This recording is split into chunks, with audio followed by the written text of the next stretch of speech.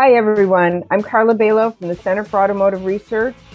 And today we have three researchers joining the podcast: Brett Smith, Bernard Swiecki, and Kristin Dziczek. And we're going to be talking about mainly two things: our fabulous MBS that just wrapped up last week, going over some of the main things that we learned, big discussion points. And then we're also going to spend some time talking about the executive order signed last week by President Biden, what that means for the automotive, and what we need to do here in the United States to prepare for this transition.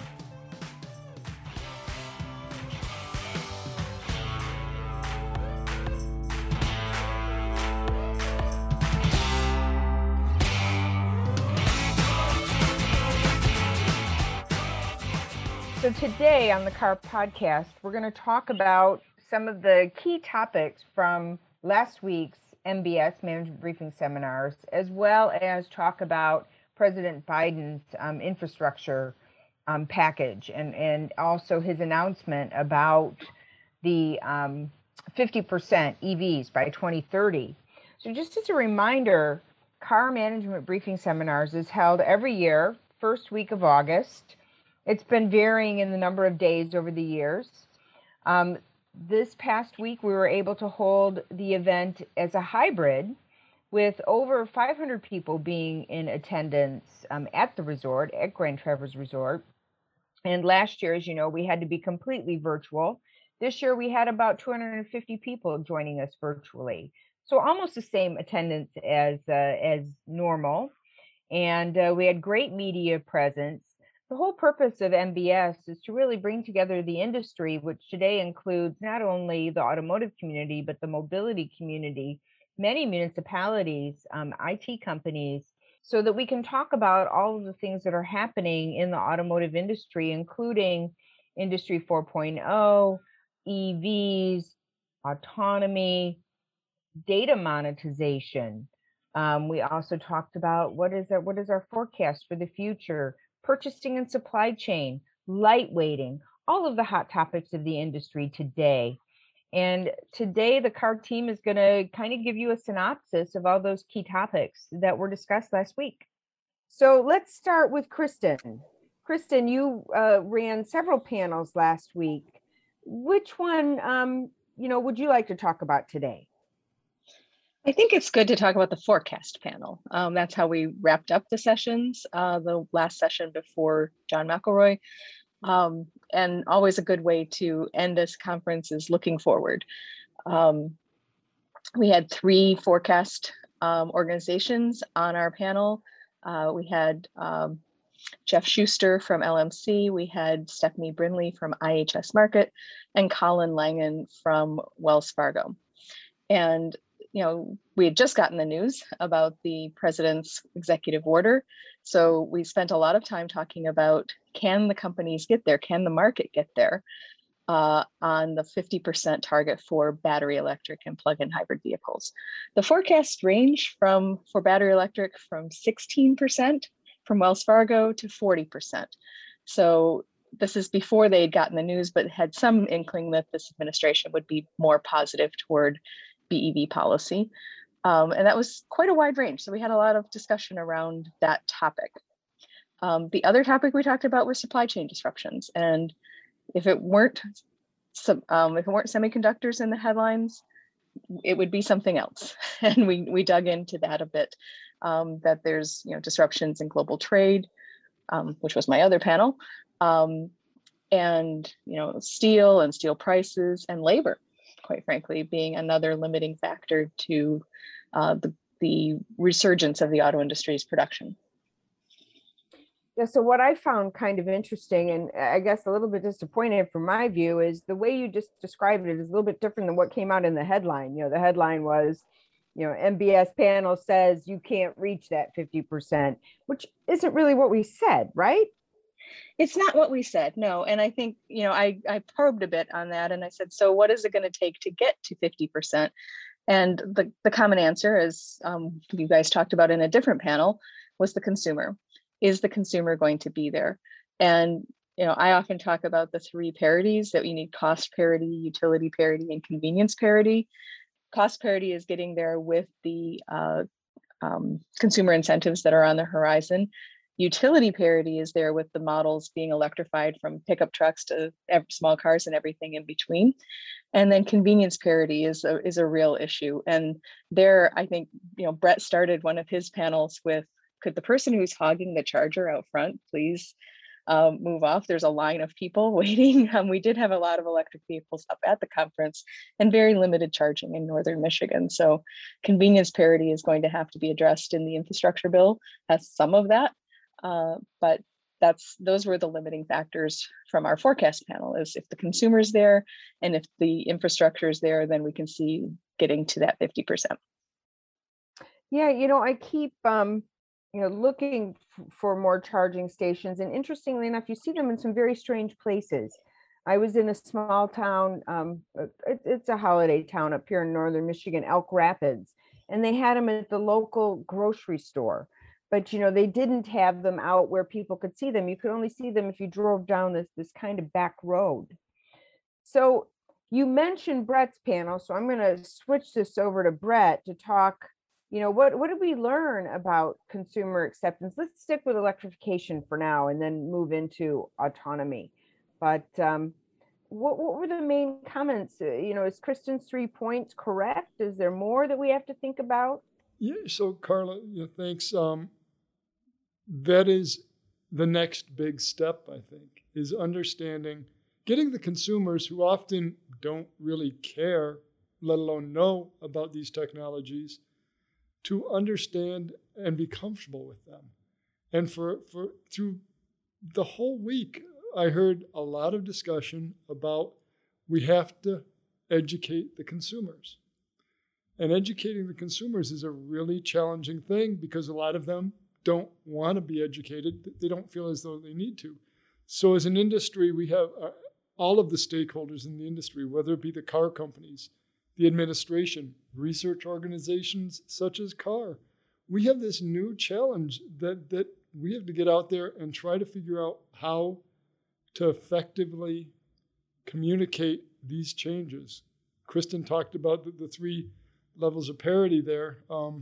To get these vehicles, electric vehicles, accepted, or even people interested in them, they're big steps. There's this messaging. And it was interesting on the consumer adoption panel we did, how every one of the speakers came back to educating the consumers.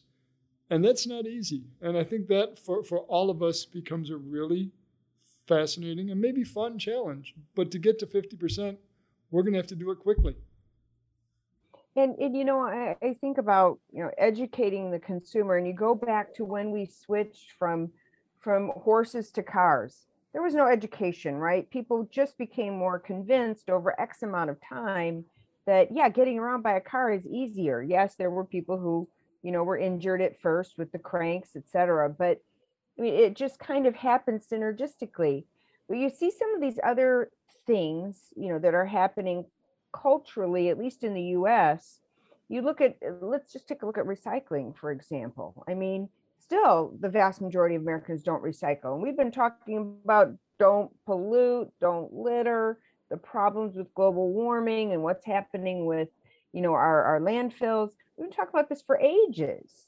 And, still a lot of people aren't willing to pay an extra $10, let's say, or whatever the upcharge is for recycling. So the how to do this training, and should we think about more carrot and stick philosophies? This President Biden executive order of 50%, that is kind of the first time that we've ever seen somebody commit to something. We've not committed that for recycling. We've not committed it for GHG.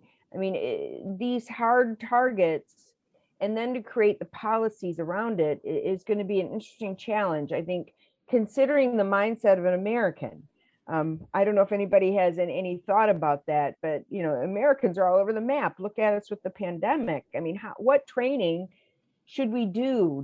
Did anybody have a clue about that? So Carla, I'd take it back to the horse and carriage versus car thing, pretty quickly it became apparent that the car was a better option. I think when we talk about electric vehicles or automated vehicles, when it becomes a better option and people say, wow, that's a better choice, it's going to happen quickly. And there is a lot of great attributes for electric vehicles. I think automated vehicles are still kind of out there in the future. But there's a lot of really impressive attributes. But there's also some drawbacks. And as Kristin talked about charging, you talked about charging. Those, as long as those are there, the education is helpful, but you've got to get the product so it is a better choice for everybody. And that, I think, is certainly on the car companies to do that. It's also on the government and others to provide that infrastructure so you know that this better product is better supported. And over time, that is happening. You can look at California and see the success they've had. It's cost a lot of money, but they've had some great success in raising the acceptance and interest in electric vehicles there. That kind of commitment by the federal government, by the local governments, by the car companies is part of that education, showing the product is real, showing the product is real good. I'd add just one quick note. At the end of our conference, we had the session run by John McElroy, and he really drove home the point that when he talks to an automotive skeptic of electric vehicles, the point is drive one. And now I think that maybe with the rapid expansion of electric vehicle sales in the marketplace, more people will have that chance to either be a passenger in their neighbors or family members' EV, take one for a spin around the block, but giving them that better alternative, the better horse and carriage option. I think that the growing exposure is maybe our best friend in getting that consumer sentiment to shift. Does social media play a role in that? What do you think? I mean, a lot of people today, before they buy anything, I know I was looking for a food processor this past week. I'm tired of using this terrible thing that I've been sort of using. And so I went online and, looked at all the reviews, what was good, what wasn't. I mean, is this also going to help propel it? Is this a way of training? What do you think? Absolutely. Word of mouth and the ability, the access to the information is really important and helpful. But Carla, you said earlier, this is America. It's got a lot of diverse opinions. Sometimes if you go online, you see negative things about electric vehicles by the people that you may be listening to on other topics. And so I think there's these, depending on which group you're in, Bernard's point about drive one, you'll like it. Depending on which group you're in, that may or may not be the case. And for the car companies, that's a little disconcerting. They've got to get not just the people who like electric vehicles, but those that may not like them right now.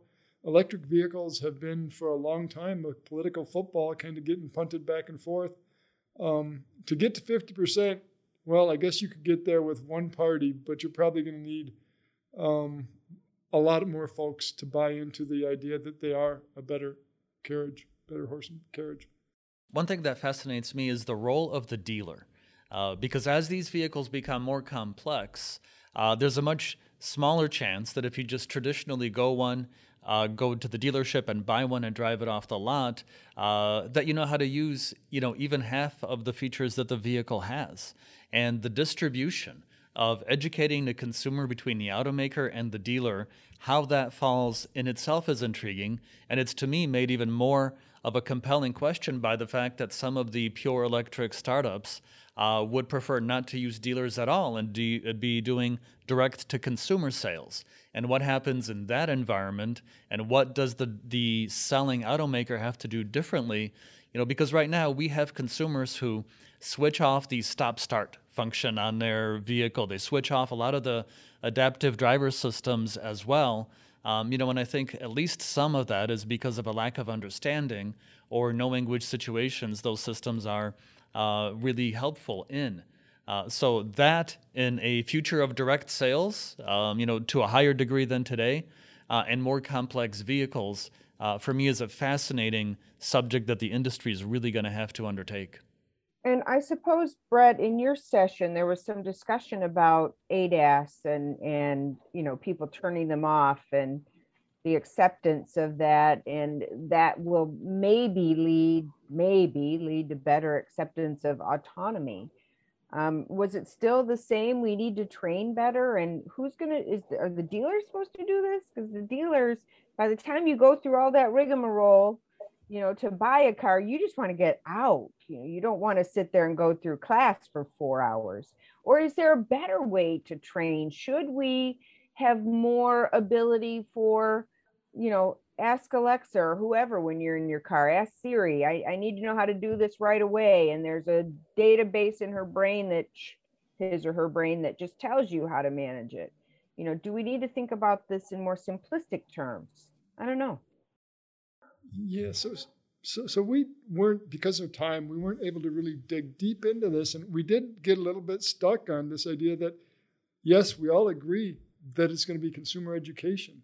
I think that next challenge, that next discussion, that takeaway is, okay, what are the effective ways? You talk of a voice assistant, you talk about some way of doing that. That works really well. That works super for those that are techies, that like it, or those that are used to it. Those that aren't used to it, it won't work so well. How do you get the communication to those folks? And the dealer is a touch point, but as you point out, I don't want to spend 4 hours learning this. And by the way, as soon as I drive off the lot, I'm probably going to forget 90% of what that well-trained dealer told me to do. So I think there's this constant challenge of constantly reminding people what the technology is, how to use it, and then hopefully having them shape their use patterns to make it even more effective. But it's not easy, and it's not happening quickly. And that, I think, for the industry, the researchers on the panel point out, that becomes a big challenge, one that is going to damage or going to slow the acceptance of some of these technologies. And then, Carla, even going further, a lot of them don't even understand what the technologies are and what they have on their car. Kristin loves to talk about getting a call for someone that said, let's tell me how many different automated vehicles there are on the road. Well, Kristin, how many are there? 0. There's none. 0, right? So to that point, there are 0 people don't know commercially of it. People don't know what they don't know is on their car, and that becomes a real challenge. Yeah, and especially those people that can afford the new car with all the bells and whistles today are not people who are typically tech savvy with the latest, as you were just talking about. I gave a presentation to a group of GM retirees and was talking about ADAS systems. And for some of them, it's the first time they realized these things that were on their car that were annoying them. And so many of them came up later and said, I'm so glad you explained what these things are. But I still didn't get the impression they were going to turn them back on because they were still annoying. Carla, I shared with you an email I received from the AARP about training for vehicle technologies. And that kind of an organization actually plays a very important role. Our average age of a consumer of a new vehicle is AARP membership. So I think an organization, a trusted organization, and some more accessible ways of accessing that training is part of it. I fully know, by the way, that I'm only using a fraction of the features provided on my cell phone or on my tablet computer. And as the vehicle becomes more of a technology piece, as it becomes automated and electrified, if the consumer mindset shifts accordingly, where they're fine with the fact, that I just use the functions that I really need to, and are okay leaving a whole lot untapped, then that's going to make this challenge even harder. So Bernard, while you're talking, I do want to talk a little bit about supply chain and how that relates to the new presidential order that was signed. I also want to hear a little bit about on your views. You had some people on that panel who, according to the latest supplier survey with different companies, were really at the low end, and how they feel like the supplier relationship maybe changing and morphing. But before I go to that, I just have to add a little comment. You know, Brett, you mentioned in the beginning of one of your panels that, you know, people move your car from the charging station, and the resort themselves also during one of the breaks announced, please move your car if you're finished charging. In the back of my mind, I keep thinking there's a business here for somebody to manage these charging stations, just like the old full service gas stations. Maybe I'm crazy, but I haven't heard of any of those yet. So, but I think we're going to have to do it either that, or you're going to have to make the price. If you keep your car there and take up that space, you're going to have to start charging an astronomical amount of money to make people move their car.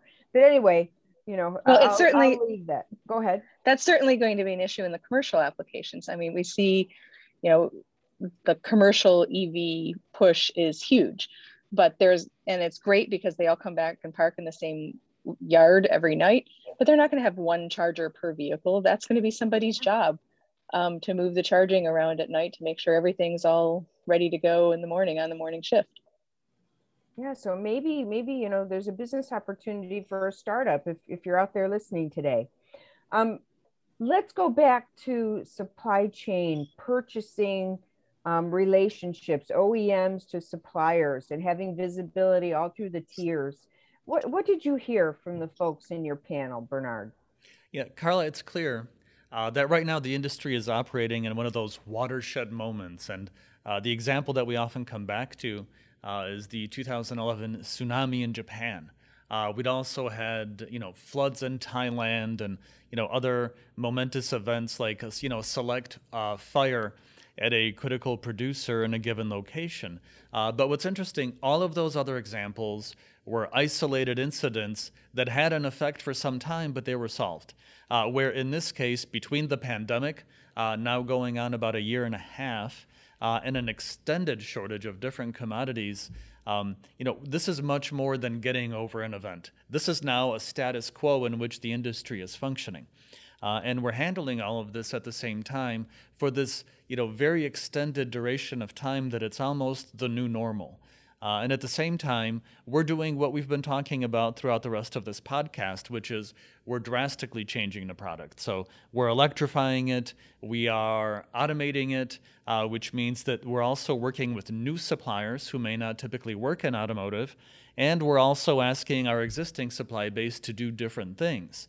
And so all of this tremendous complexity has kind of come upon the industry at the same time, and you really have to be very good at putting out fires where they come up at the same time that there's this long-term perspective on we still need to not just manage this, but transform as we do it.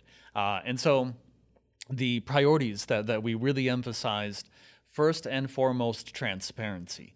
You know, the idea of there's so much that we don't know, but what we do know is critical in helping you prepare the things that you can, and it does no one any good if that information is in parts of the supply chain but not in others.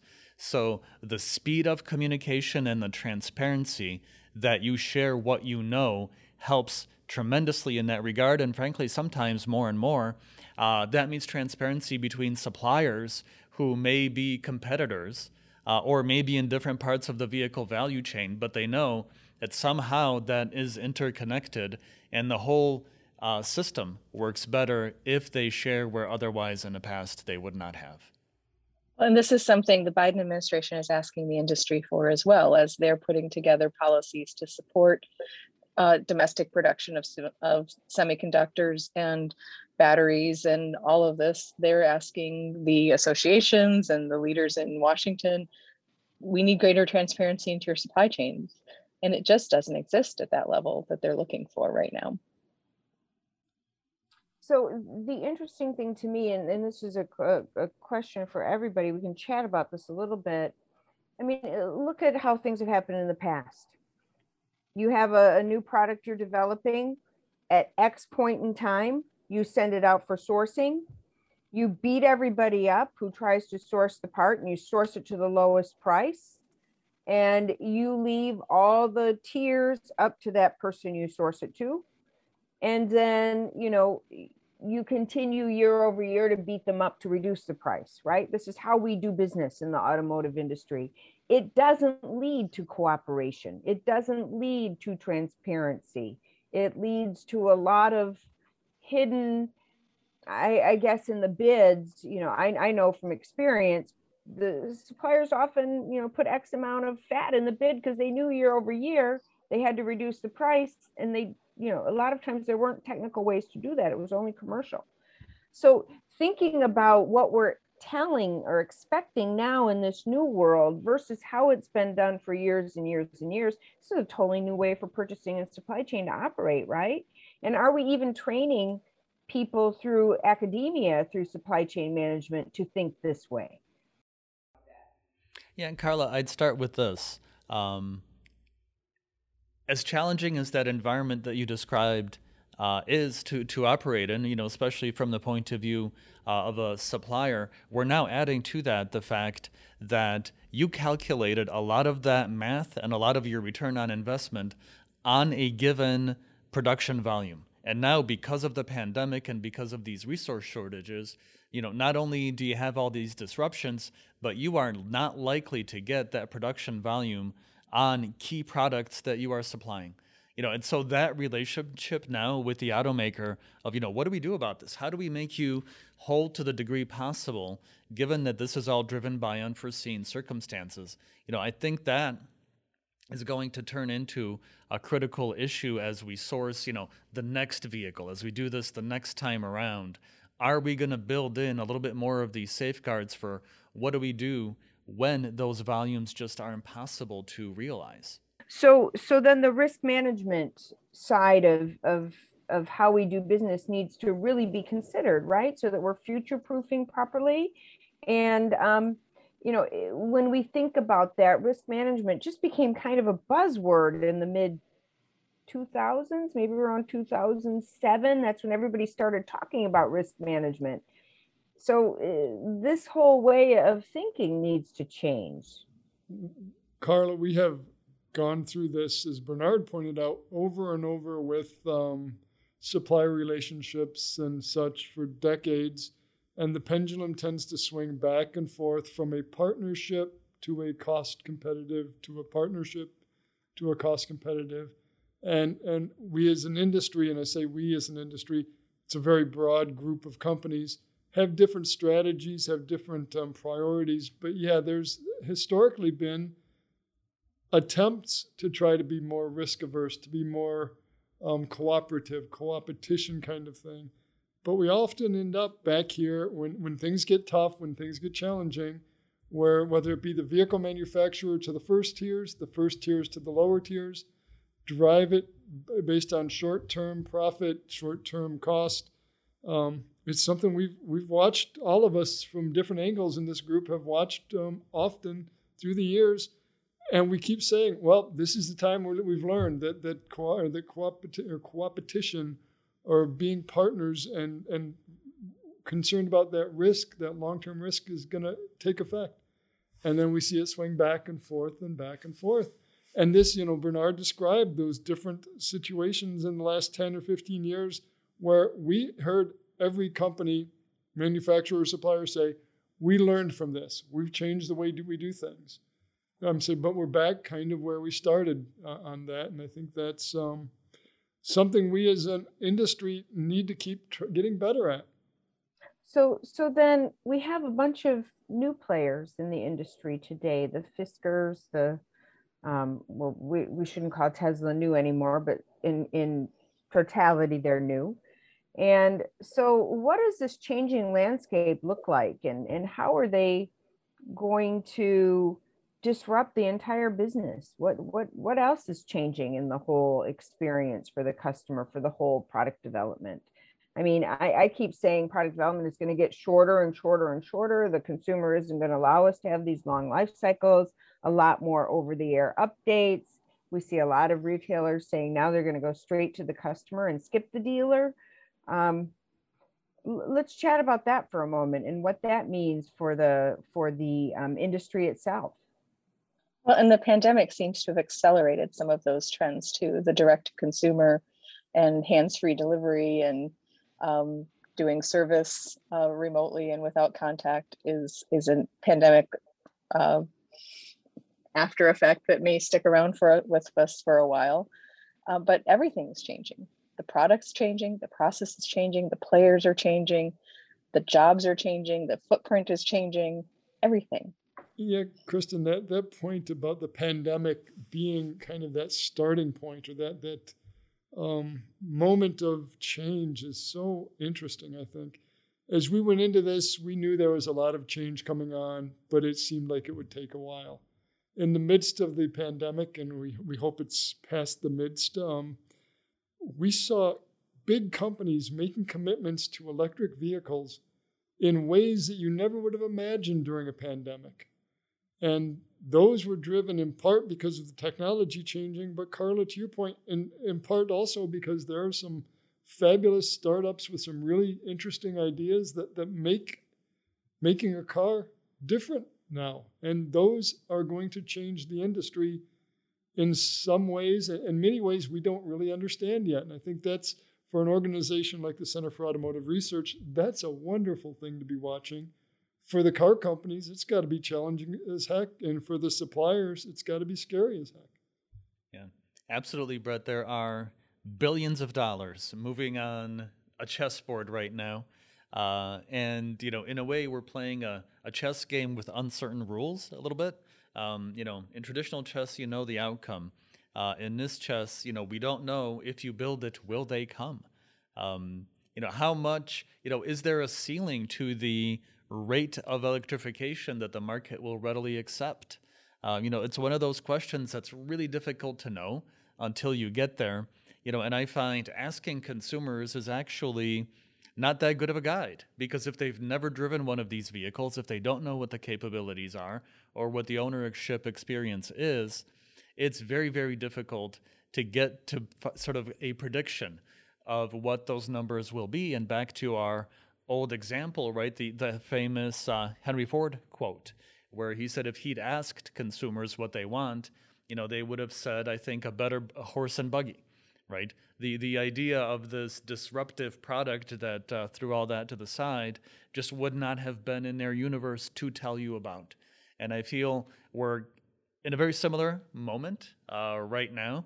And I don't know that you'll know until you get there. And I would say that's what's exciting about companies like Arrival or BrightDrop or some of these other startups, is that we don't know what's going to work. And we don't know what it is that's going to actually be the end point, or the midpoint at least. But there are so many things happening in this industry that are just really exciting to watch. And as a consumer, they may not understand, they may not know about them, but in 2 to 5 years, they're going to experience this stuff, and it's going to be really intriguing to see how they react. So something really interesting happened over the weekend that I'm not so sure I've seen before. It was announced maybe 2.5 weeks ago, that Magna was buying Veoneer. And now, just before the weekend, I want to say just towards the end of MBS, suddenly there's a higher bidder for Veoneer. And that deal is open again, I guess, because I hear Veoneer is talking with the second bidder. We're seeing a lot of M&A activity because, all the core competencies required, you just can't home grow that. And it takes too long to home grow it. So you've got to be merging with other players that can help you in those areas where you need the core competencies. I suppose we'll see more and more of this. Do you think we'll see more and more of this outbidding each other? And, as we vie for this talent, it's a talent war. As we vie for that, and, then I keep going back to being a little bit of devil's advocate. How is this going to help us, collaborate for things we need to collaborate on? Well, I think absolutely we're going to see more of this as, companies are making these bets. And, we came out of this quick recession. Many suppliers are well positioned financially and loaded for bear. They're looking for those strategic acquisitions that will propel them into this new environment and new landscape. And the volumes are changing. As we go to electric vehicles, you might have, there's push for more common parts, more common platforms. And, not everybody can supply 1 million units of production a year. But if, the bets on common platforms and commonality in parts come true, that's what it's going to take to play in this game. So I think you're going to see a lot more consolidation. And these, it's interesting because not all of the companies that are acquisition targets are making any money yet, but they're trying to bring them into the fold to expand the product offerings. And yeah, this is not going to stop. As a supplier right now, I think, your concern is you don't want to be disrupted out of relevance, right? Not necessarily disrupted out of existence, but you don't want to be relegated to a commodity provider status that takes you out of the leading high margin part of the industry. And you can develop the necessary technologies in-house, but through this M&A activity, I think you accomplish two things. One, you save a lot of time and investment by purchasing something that's just a little bit more proven and something that's already in existence. And then I think you don't just get what you purchased. By making that purchase, you also prevent that entity from going to your competitor. Now they no longer will have that knowledge or that technology. You also have a little bit of an insurance play in those acquisitions. So I want to end this podcast talking about impact to jobs and some of the things that we've seen happening post-COVID.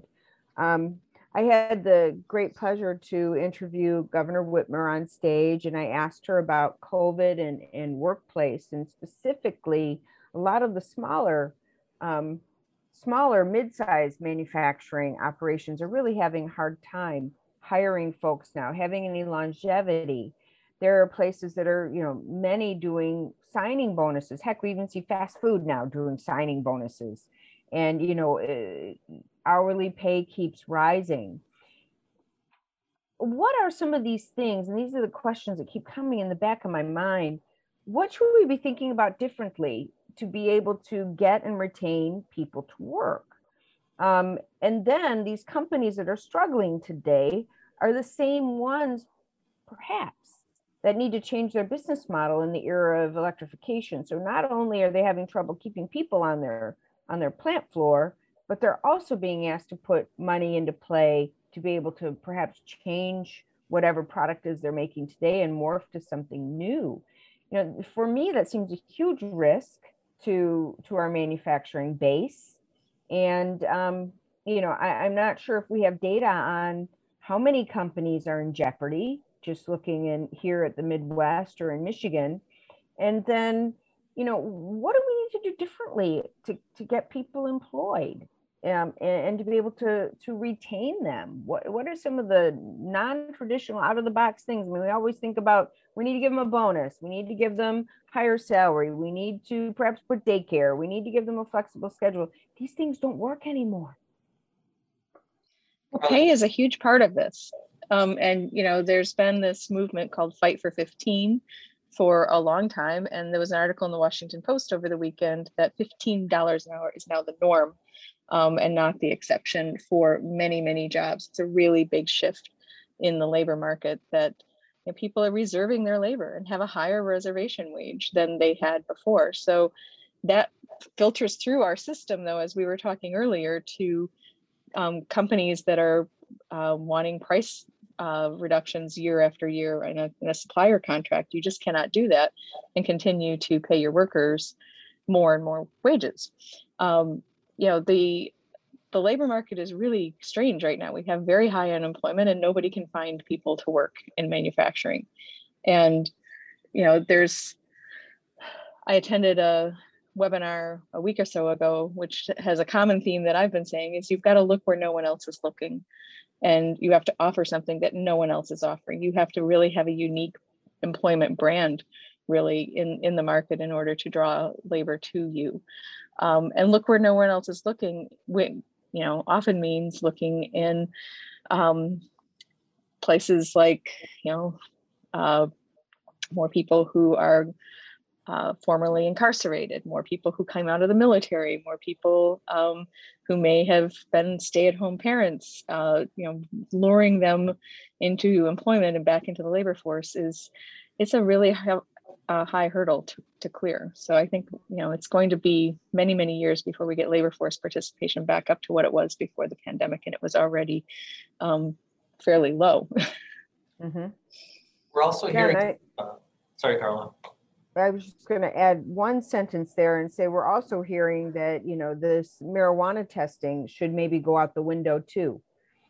Go ahead, Bernard. Absolutely. Well, I think absolutely. We had an employer who came to us maybe 10 years ago that said that they were having a hard time hiring, but they were screening for tobacco use because their healthcare premiums were so high when they had tobacco users on their healthcare. Like, you can't do that. You're not going to find anybody. And even back then, we talked about, there are, drug screens that may not be as relevant to safety in the workplace. Absolutely, manufacturing is an environment that requires safe operation and safe operators. But what people are drinking on the weekend doesn't affect their performance on Monday morning. So, for sure. No, we're also hearing very compelling statements from the members of CAR's Automotive Communities Partnership, where workforce availability is a critical component of deciding which investments land where.